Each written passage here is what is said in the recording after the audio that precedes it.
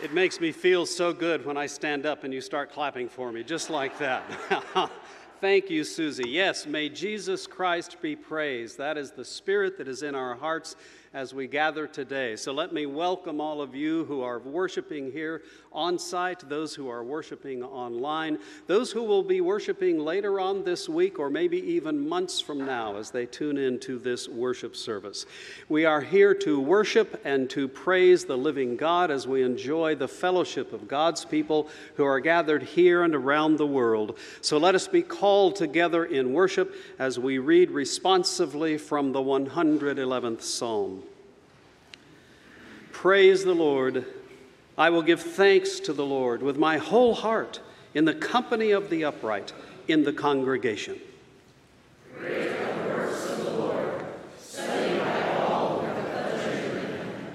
Full of honor and majesty is his work, and his righteousness endures forever.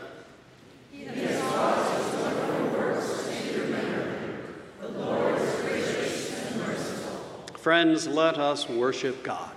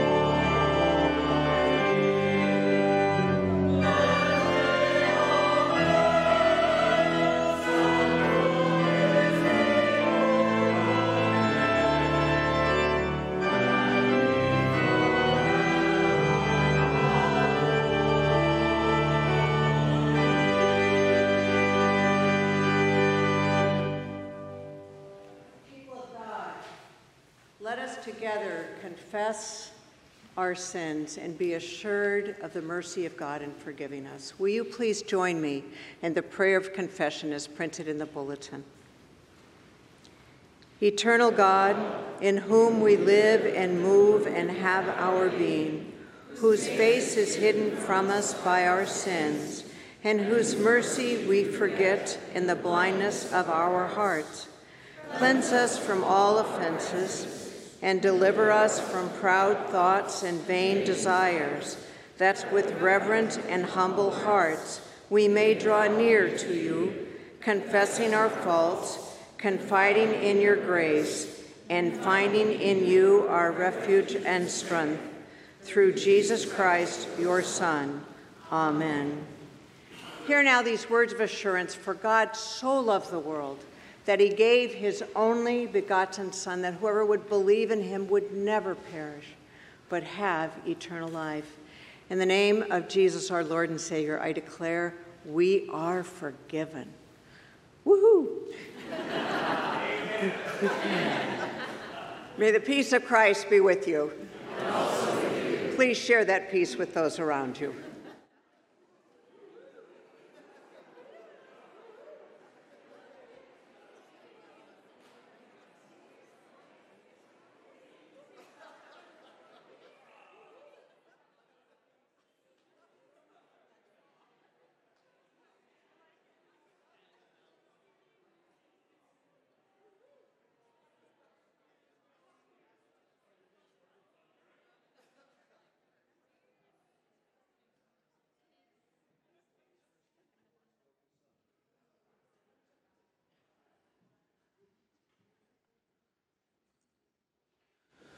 Woo-hoo.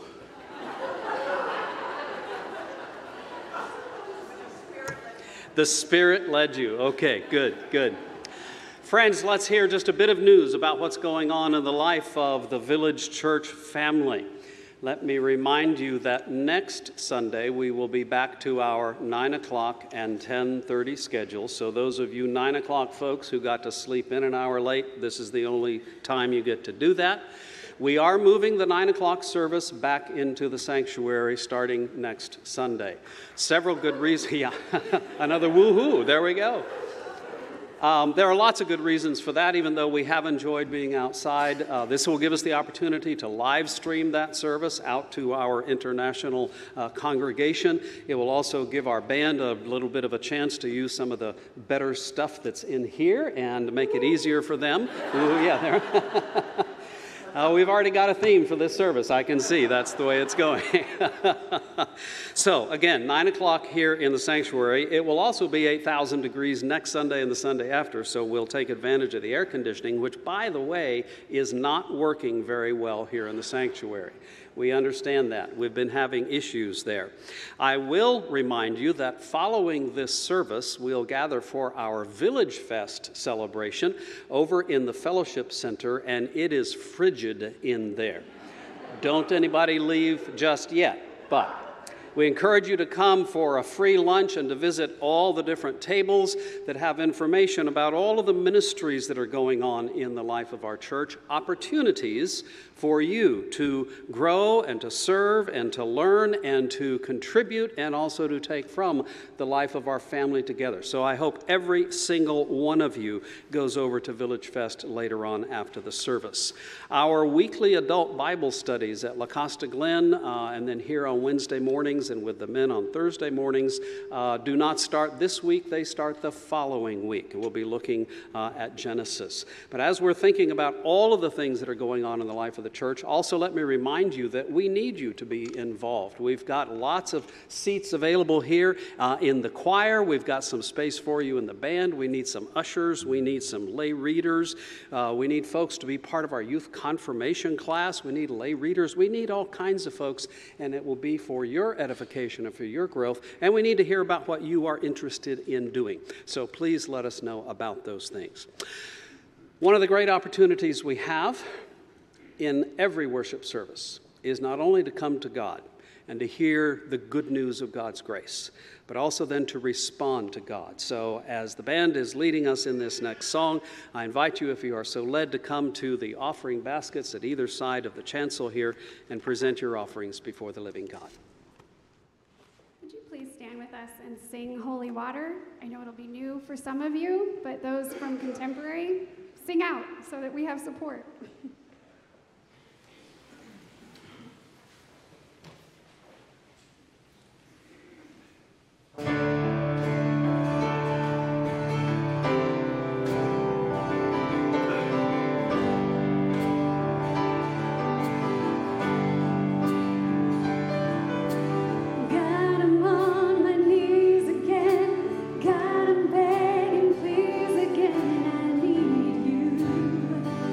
Oh,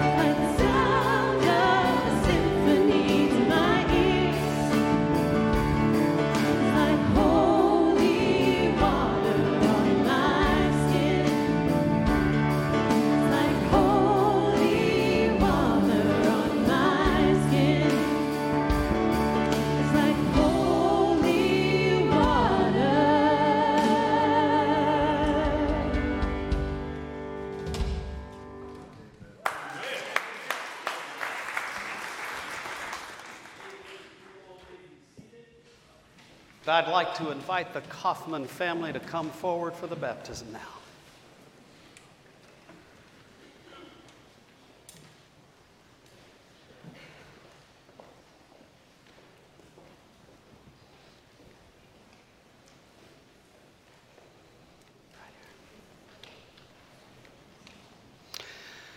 Scott and Kristen Kaufman are here to present their son for the sacrament of baptism in the Church of Jesus Christ. And as they gather, again we hear these words of Jesus, who said that all authority in heaven and on earth has been given to me. Go therefore and make disciples of all nations, baptizing them in the name of the Father and of the Son and of the Holy Spirit, teaching them to observe all that I have commanded you. And lo, I am with you always to the close of the age. And so, friends, obeying the word of our Lord Jesus and sure of his presence with us, we baptize those whom he calls to be his own. In Jesus Christ, God has promised to forgive our sins and then joins us together in the family of faith, which is his church. He delivers us from darkness and transfers us to the kingdom of his beloved Son. In Jesus Christ, God promises to be our Father and to welcome us as brothers and sisters of Christ. And so, Kristen and Scott, in presenting your son for baptism, you announce your faith in Jesus Christ, and you show that you want your son to study him, know him, love him, and serve him as his chosen disciple. So now show your purpose by answering these questions. Who is your Lord and Savior? Jesus Christ. Do you trust him? And do you intend for your son to be his disciple, to obey his word, and to show his love?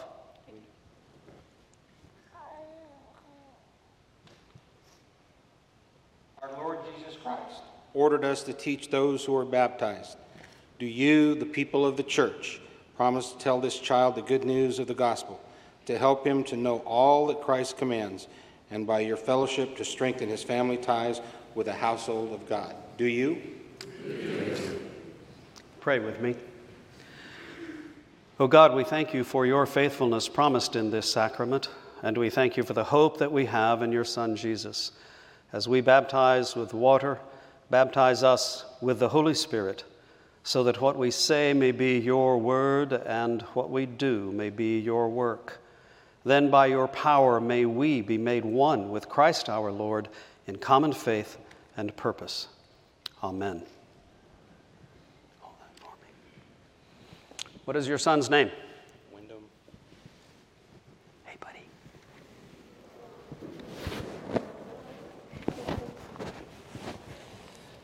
Wyndham, I'm going to show you this water that feels really cool right now.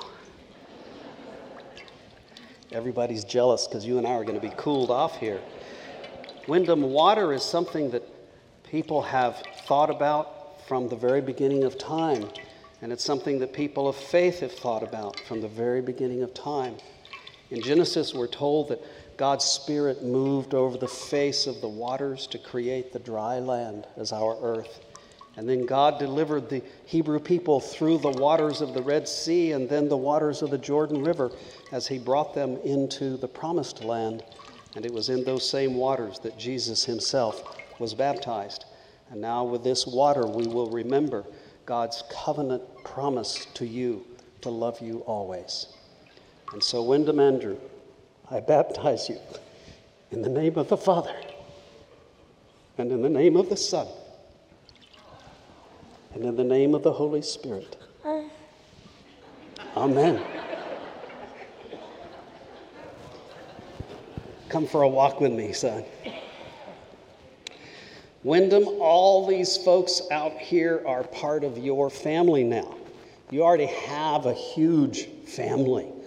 And they're very dear to you, and you are very dear to them.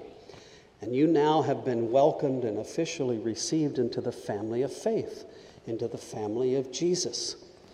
In this baptism, we all have made a promise to support and encourage and teach and nurture all of the young people of the church and all of the old people of the church too, because we have to nurture and encourage and feed each other. And so as we welcome you, we remember our own baptisms. We remember our promises to help nurture and strengthen each other. And we're going to be praying for your mom and dad especially, and for all the folks who will come into your life, that they will be signposts and witnesses of Jesus' love to you, and so that you then can do that for others. Pray with me. Oh God, our Father, we thank you for the gift of this sacrament, for the gift of this new child into life and into the life of the church. We pray for his parents, for his sisters, for all of those who are related to him in faith and by blood, that in our nurture and in our love for Wyndham, he would come to know your love. We pray that in Jesus' precious name. Amen. Good job. Thanks. You guys can be seated.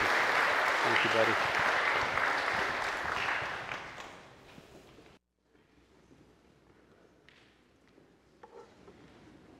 Woohoo. Couldn't help myself. Shall we join together in prayer, just giving our hearts to the Lord? Please join me, and as I lead us in a pastoral prayer, we will join together at the end in the Lord's Prayer. Let us pray. Creator, Redeemer, Sustainer, God, our Father, Son, and Holy Spirit, praise and honor are due only to you, our God, for you breathed into us life and gave us purpose to bring you honor in all we do. As a village church begins a new season this fall, filled with worship, study, service, and fellowship, let us keep our eyes on you, Lord, in all we do, bringing you glory and praise.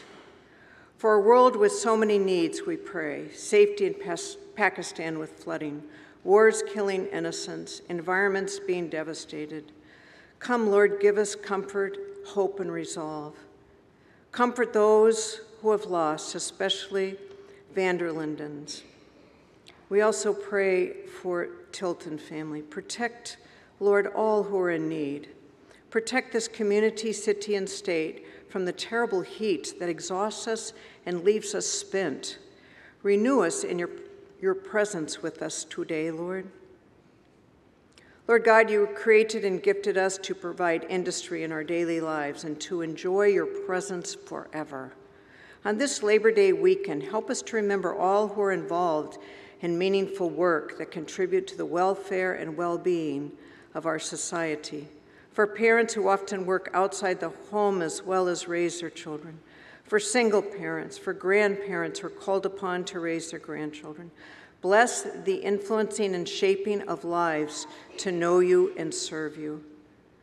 We give thanks, O God, and ask your blessing upon all those who serve in agriculture, all who serve in building trades, working with their hands, fashioning, assembling, and repairing.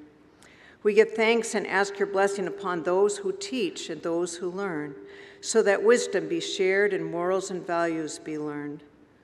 Bless those who work in the arena of business and commerce. We offer our thanks for gifts given to serve upon all those who serve you with the blessing of medicine, caring for our bodies with skill and compassion.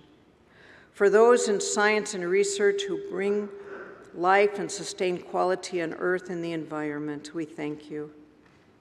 Thank you for blessing of those who serve in the arts, providing beauty and meaning to enrich our lives. For those in recreation, for those in communication, who bring to us health and news of the community and the world. We offer our thanks, O God, for the public service, for our government and military. Bless them, protect them, guide them, and we're grateful beyond measure. We give thanks, O God, and ask your blessing upon those who serve by proclaiming your word, for those who serve throughout the world, often risking their lives to bring light in the midst of darkness, providing comfort, strength, and consolation of Jesus Christ to all in whatever circumstances of life. We give to you thanks, O God, and pray your blessing upon those who are retired, those who have served in times past and even now as they rest from specific labor. Serve as examples of your blessing and inspiration for all, trusting in you for every good and perfect gift. We offer our thanks, O God, that your Son Jesus Christ shared in our toil. giving us first and foremost a work for your justice, so that we may never value things above people or surrender honor for gain or lust or power. Sustain us in our work, Lord, and give work to those who need it. Shape societies to ensure fair treatment for all who labor. Help us to love our neighbors in and through our work, and in so doing, bring all honor and glory to you through Jesus Christ our Lord, who taught us to pray together, saying, Our Father, who art in heaven, hallowed be thy name. Thy kingdom come, thy will be done, on earth as it is in heaven. Give us this day our daily bread, and forgive us our debts as we forgive our debtors. And lead us not into temptation, but deliver us from evil. For thine is the kingdom, and the power, and the glory forever. Amen.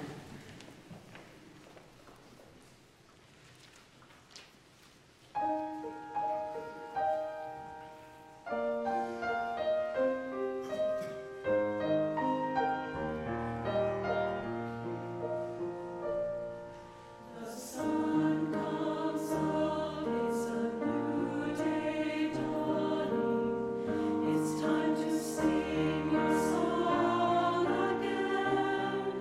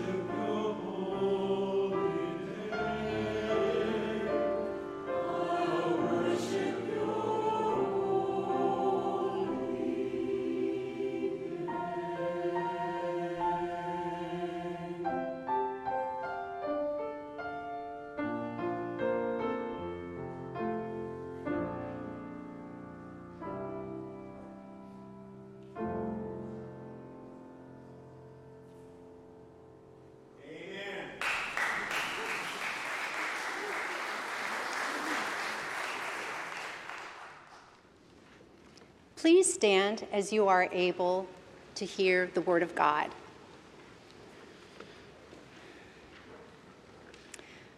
A reading from the letter to the Philippians. Paul and Timothy, servants of Christ Jesus, to all the saints in Christ Jesus who are in Philippi, with the bishops and deacons, grace to you and peace from God our Father and the Lord Jesus Christ. I thank my God every time I remember you, constantly praying with joy in every one of my prayers for all of you, because of your sharing in the gospel from the first day until now. I am confident of this, that the one who began a good work among you will bring it to completion by the day of Jesus Christ. It is right for me to think this way about all of you, because you hold me in your heart. For all of you share in God's grace with me, both in my imprisonment and in the defense and confirmation of the gospel. For God is my witness, how I long for all of you with the compassion of Christ Jesus. And this is my prayer, that your love may overflow more and more with knowledge and full insight to help you determine what is best, so that in the day of Christ you may be pure and blameless, having produced the harvest of righteousness that comes through Jesus Christ for the glory and praise of God. I want you to know, beloved, that what has happened to me has actually helped to spread the gospel, so that it has become known throughout the whole imperial guard and to everyone else that my imprisonment is for Christ. And most of the brothers and sisters, having been confident in the Lord by my imprisonment, dare to speak the word with greater boldness and without fear. The word of the Lord.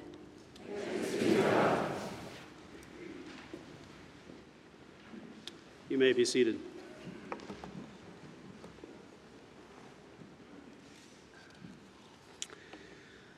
In some sense, I feel like saying Happy New Year to you, because in a sense, this is the beginning of another year. Now, I realize it's not January 1st when we begin a calendar year. We start things new then. Sometimes I think of starting things anew on the first day after my birthday, starting a new year of life. But in the way of church rhythm and church life, we sort of think in terms of what we call a program year. We start in September with the first Sunday in September, and then we go all the way through into the following summer. And so for many of us who are attuned by habit, by tradition to the life of the church and its regular rhythms, especially in the United States, this is the beginning of a new year. Now, I don't know what you do at the beginning of something new, but one of the things that I like to do is to take stock of things. That phrase occurred to me the other day, and I started thinking about where does that actually come from, to take stock? Does that mean you go out to the corral and take some livestock? No. What it actually refers to is taking an inventory of the stock that you have. It's sort of a business term, but it is expanded to mean taking an inventory, making an assessment, looking at where you are at any given moment. Is that how you use that phrase? We take stock of things. Now, very often, if there has been something like a flood or a fire, you step back and you look at what's left. You take stock of your situation. After a battle, the soldiers who are left gather together and they take stock of their situation, finding out how much ammunition is left, how many soldiers are left. After a pandemic, perhaps, after an upheaval in society, or even just an upheaval in your own personal life, you take stock of where you are, what is gone and what remains, and then you continue. In a sense, that's how I want us to think about today for our church life together and also for your own individual life. Where are you? Where are we?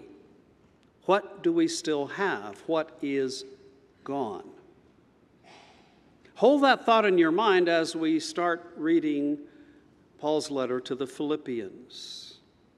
Paul is in a similar situation, a similar mindset, I believe.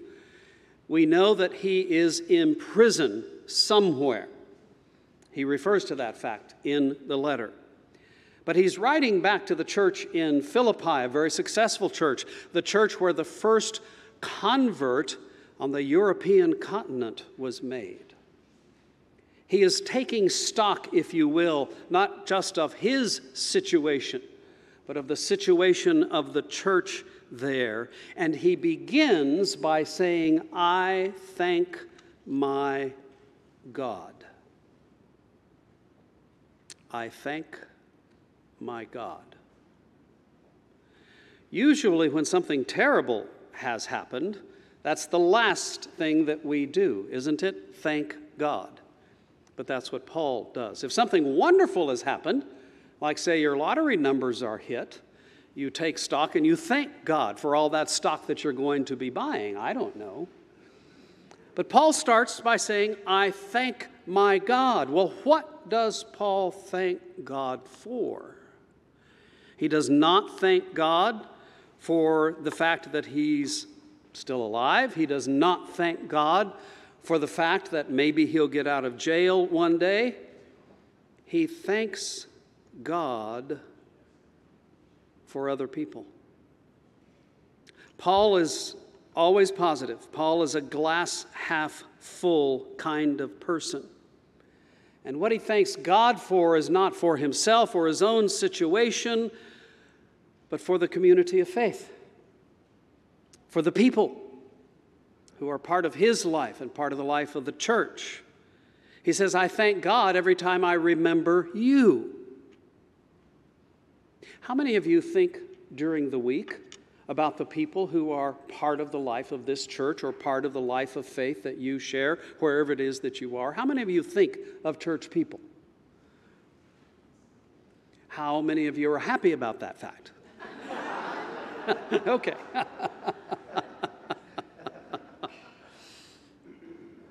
Christian faith, Christian life is a community event.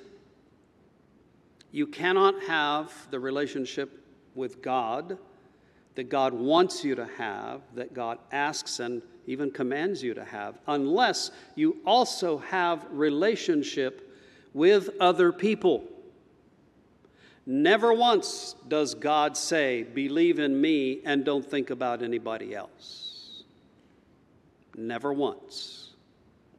Paul says, I thank my God every time I remember you. Now, truth be told, there are some people in the Christian community, when I think of them, I have to remember to thank God for them. And I wasn't looking at you specifically, Juan, but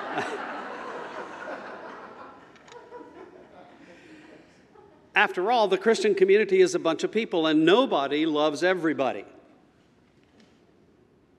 But that's what Paul does. He thanks God because he remembers the people who are part of the church. And then he says, I thank God every time I remember you because you hold me in your heart.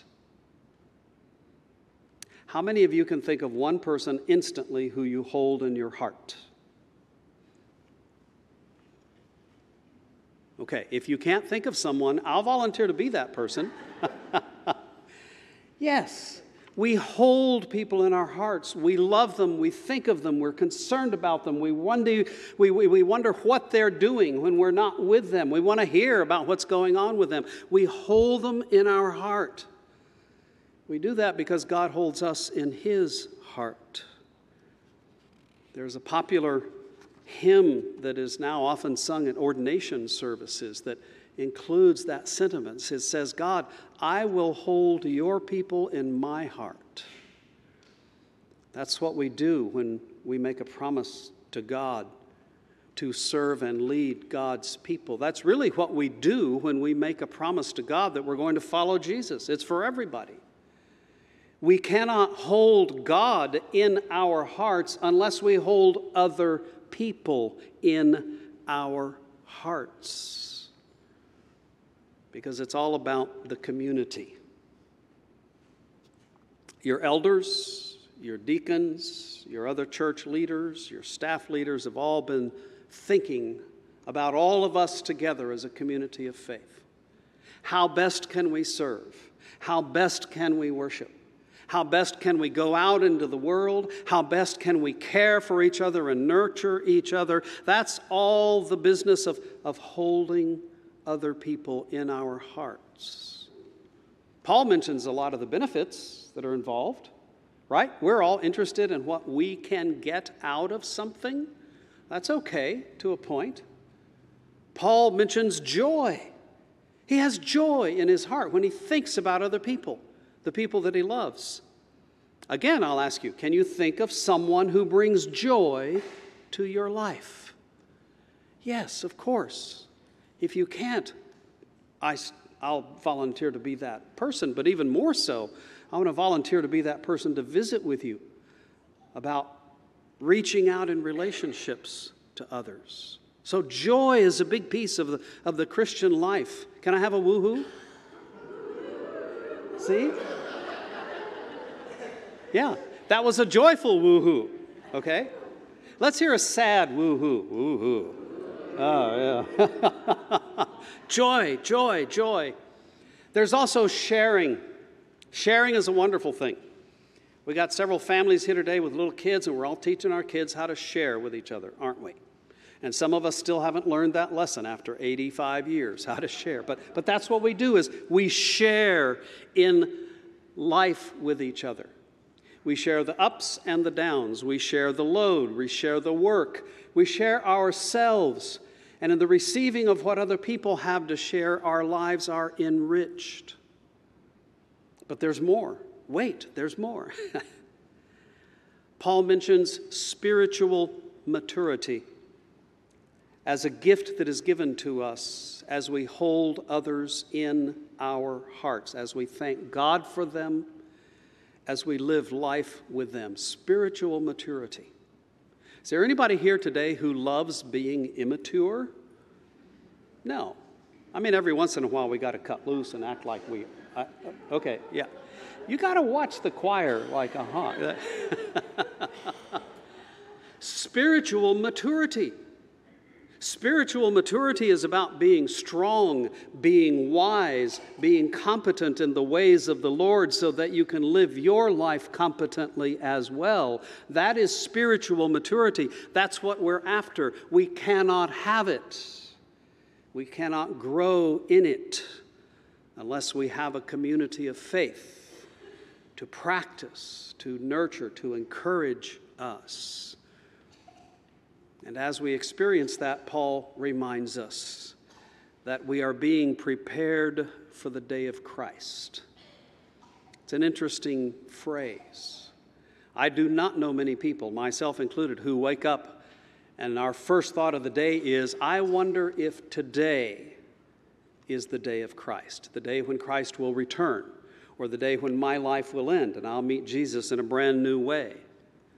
We don't know specifically what kind of day of Christ Paul was talking about, but he did know this for sure, and I tend to agree with him, that living by holding other people in your heart, living in a community of faith, living so that you grow and mature is what prepares you for that day of Christ. Therefore, you need not worry about when Jesus is coming again. You need not worry about when you're going to take your last breath here on earth, because you are part of that community.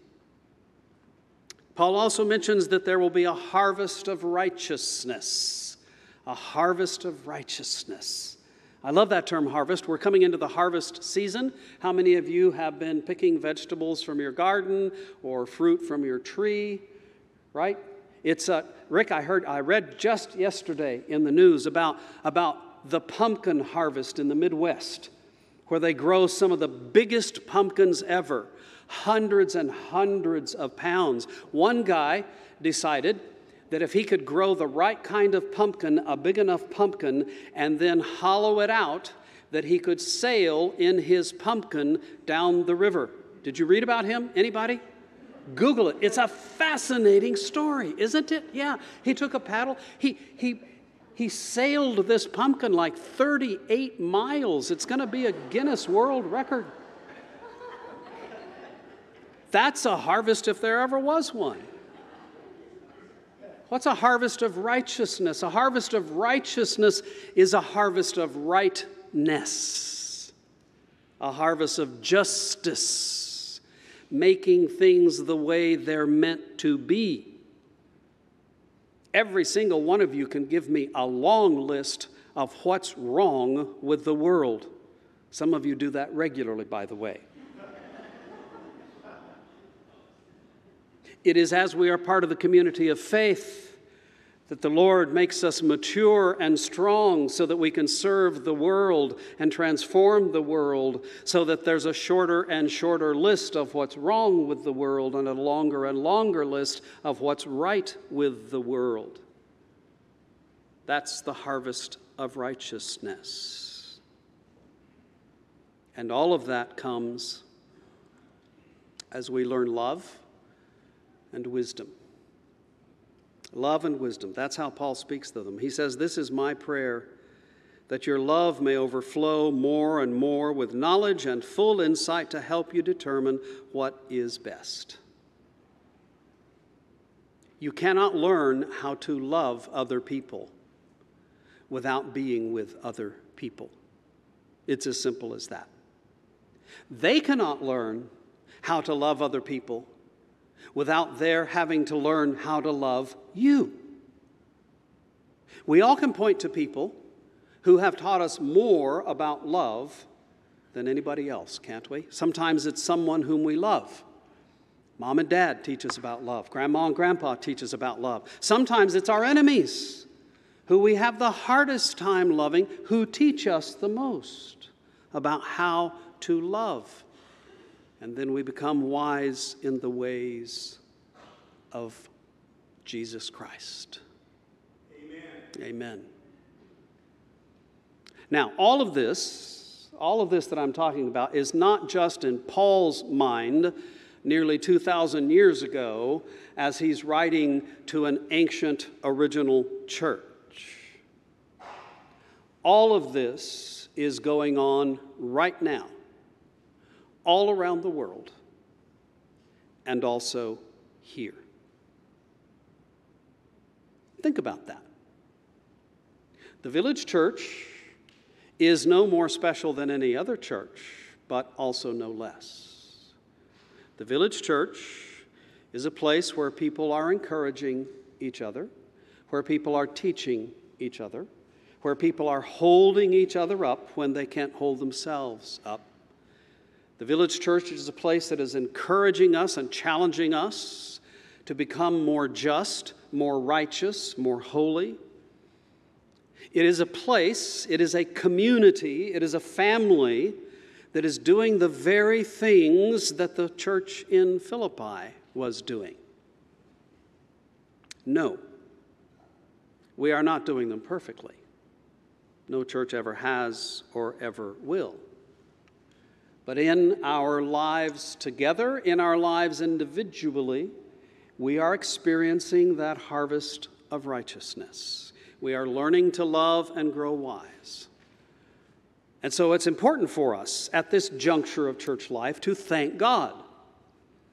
To thank God for our elders who lead us, for our deacons who serve us, for all the others who, in whatever way they give to the life of the community, give to the life of the community. I thank God for you. I thank God for our church staff who are not paid enough to be here, but they are, because they want to serve the Lord Jesus Christ. Who do you thank God for? not just here in this church, in other churches, other people who are part of your life in Christ. It's important that we thank God. It's important that we're filled with gratitude. It's important that we're learning to love. There's one other fact that I want to highlight for us this morning, and that is the fact that as Paul thought about the church in Philippi, as he wrote to the church in Philippi to encourage them, to strengthen them, to give something to them, he himself was in a world of trouble. He was in prison. He could have stayed in prison the rest of his life for all he knew. Eventually, he would end up in prison and then executed. His life was going terribly. But still, he saw that what was happening in his life was presenting a great opportunity for the gospel. There are not many of us who, when we encounter something terrible in life, think of it as a gift from God in which we can grow in God and have an opportunity for the gospel. But that's the way Paul thought about it. Go back and read that passage later on. Paul says, here I am in prison. I'm being watched over by a military guard. Those guys have to be with me 24/7, 365, but as a result, they have to listen to me 24/7, 365, and I'm telling them about Jesus. He said, this terrible situation in my life has a great opportunity to spread the gospel among those who would never have the opportunity to hear. What about when something terrible is going on in your life? Not that it's not terrible, but everything that happens in life, the good and the bad, is an opportunity to learn more about God, to share the gospel of God. And when I think about this community of faith and all communities of faith everywhere, the 2.5 years ago we're told to shut down, stay home, be quiet, stay away from each other. As we have gone through the pandemic, as we now are living through other forces that want to tear us apart, political divisions, social divisions, as we go through these things, perhaps they simply are a way for us to have a new way to share the gospel. There are many ways in which all the dynamics that we have lived through of the pandemic have helped to sharpen our focus in this congregation. They've helped to call us back to remember what it is that Christian life really is all about. When the fellowship of the faithful is taken away from us, that reminds us of just how rich and beautiful it is. When we are prevented from doing things in the same old way, sometimes we look back and say the same old way wasn't such a good old way after all. And we're finding new ways to do things, even as we embrace the beauty and richness of the old. And so as I take stock of where we are, regardless of what we have suffered as a congregation, regardless of what we have suffered as individuals, these are opportunities that the Lord gives us to learn more, to grow more in love, in wisdom, in righteousness. And I say that for the same reason that Paul says this: I am confident of this, that the one who began a good work among you will bring it to completion. That's a memory verse if there ever was. I am confident of this, that the one who began a good work in you will bring it to completion. Paul's confidence, your confidence, my confidence is not in us. It is in God. God is doing a good work, regardless of the pandemic, regardless of the temperature in this room right now, regardless of social divisions and political pressures, regardless of the fact that some fall away from God and give up on faith, God is doing a good work. God is still at work. We have work to do. Every single one of us has work to do on ourselves. We have work to do in helping others with their work on themselves. We have work to do for our community. We have work to do as a community because God still is doing a good work. All of us know people who have dropped out of church. They've gone away from Christian faith. Maybe they've just sort of lost the habit, lost interest, whatever. We're told that the pace of desertion, it's the only way I can put it, desertion from Christian faith in this country is actually accelerating. So I'm preaching to the choir here. All y'all are the choir. We still are holding fast. Part of our call of God is to go out and find those sheep who are wandering, who are lost, who are wavering, and bring them back into the fellowship of God's love through the fellowship of our love. It is God who is doing that through us. That's the way God works. That's who God is. Regardless of the trouble, regardless of the challenge, regardless of the struggle, that's who God is. Therefore, we keep on. I'm reminded of one particular night when God came to the children of Israel and said, "Your time of captivity is over. Tomorrow you will leave Egypt and set out on the journey that I have prepared for you."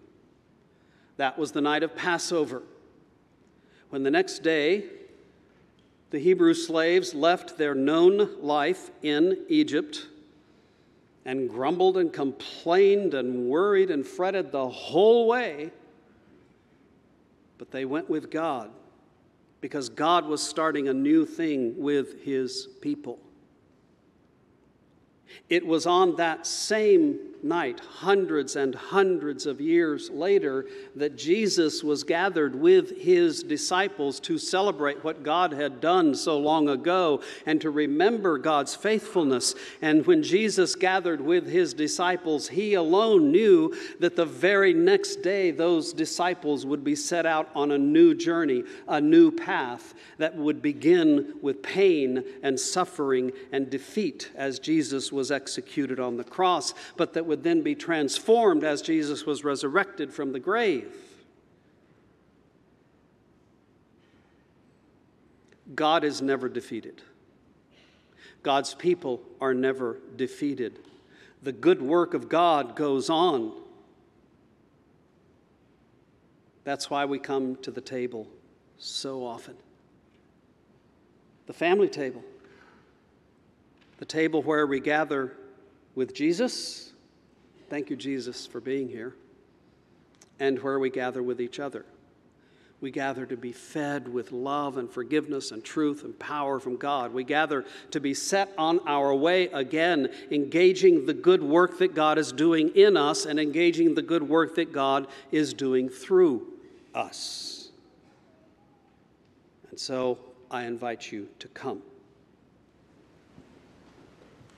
I invite you to come to this table as one whom Jesus invites to be part of the community of faith. You need not be a member of this congregation. You need be only one who loves and seeks to follow Jesus Christ. We will practice this communion in the way that we have become accustomed to, taking these little holy plastic cups, ripping the top off of the dry side and then the wet side. And in all of that, remembering the gracious gift of God for the people of God. On the night in which Jesus was betrayed, having given thanks to God, he broke the bread, saying, "This is my body, broken for you. Do this in remembrance of me." Let us take the cup. bread together.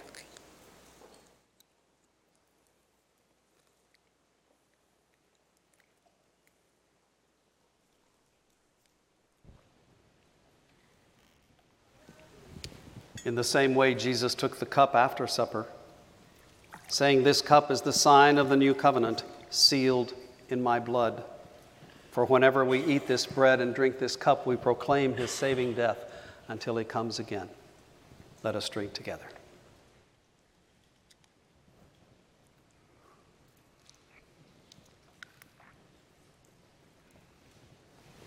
Join me in prayer. Gracious Father, we thank you that in this sacrament you have given us but a foretaste of the kingdom triumphant. We thank you for your Son, Jesus Christ, who gave all so that we may have life and life abundant. May your Holy Spirit empower us afresh as we begin this new season of service, season of education, season of fellowship, a season in serving you by loving all people. We thank you in the name of Jesus, our Lord and Savior. Amen. Would you please stand and sing Amazing Grace? My chains are gone with us.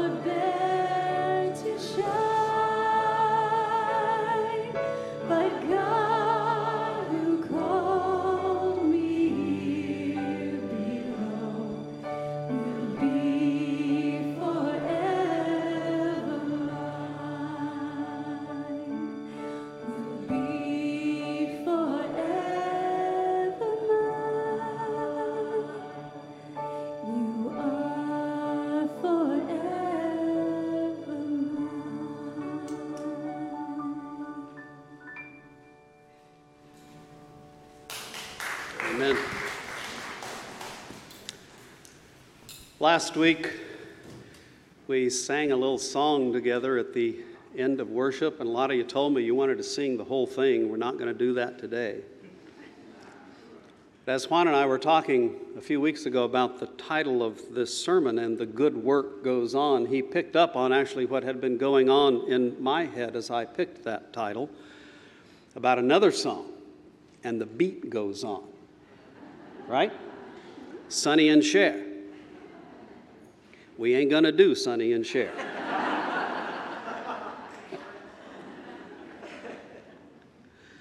But the beat does go on. It's a heartbeat. It's the heartbeat of the living Lord and Savior Jesus Christ. It's the heartbeat that's inside your chest. A heartbeat that's loving. A heartbeat that's growing. A heartbeat that never will be stopped, even when the earth dissolves like snow. Because it's the beat of God's love for us that we will share with others. The good work goes on in you and in us for the sake of the world. Now may the grace of our Lord Jesus Christ, the love of God, and the fellowship of the Holy Spirit be with you this day and forevermore.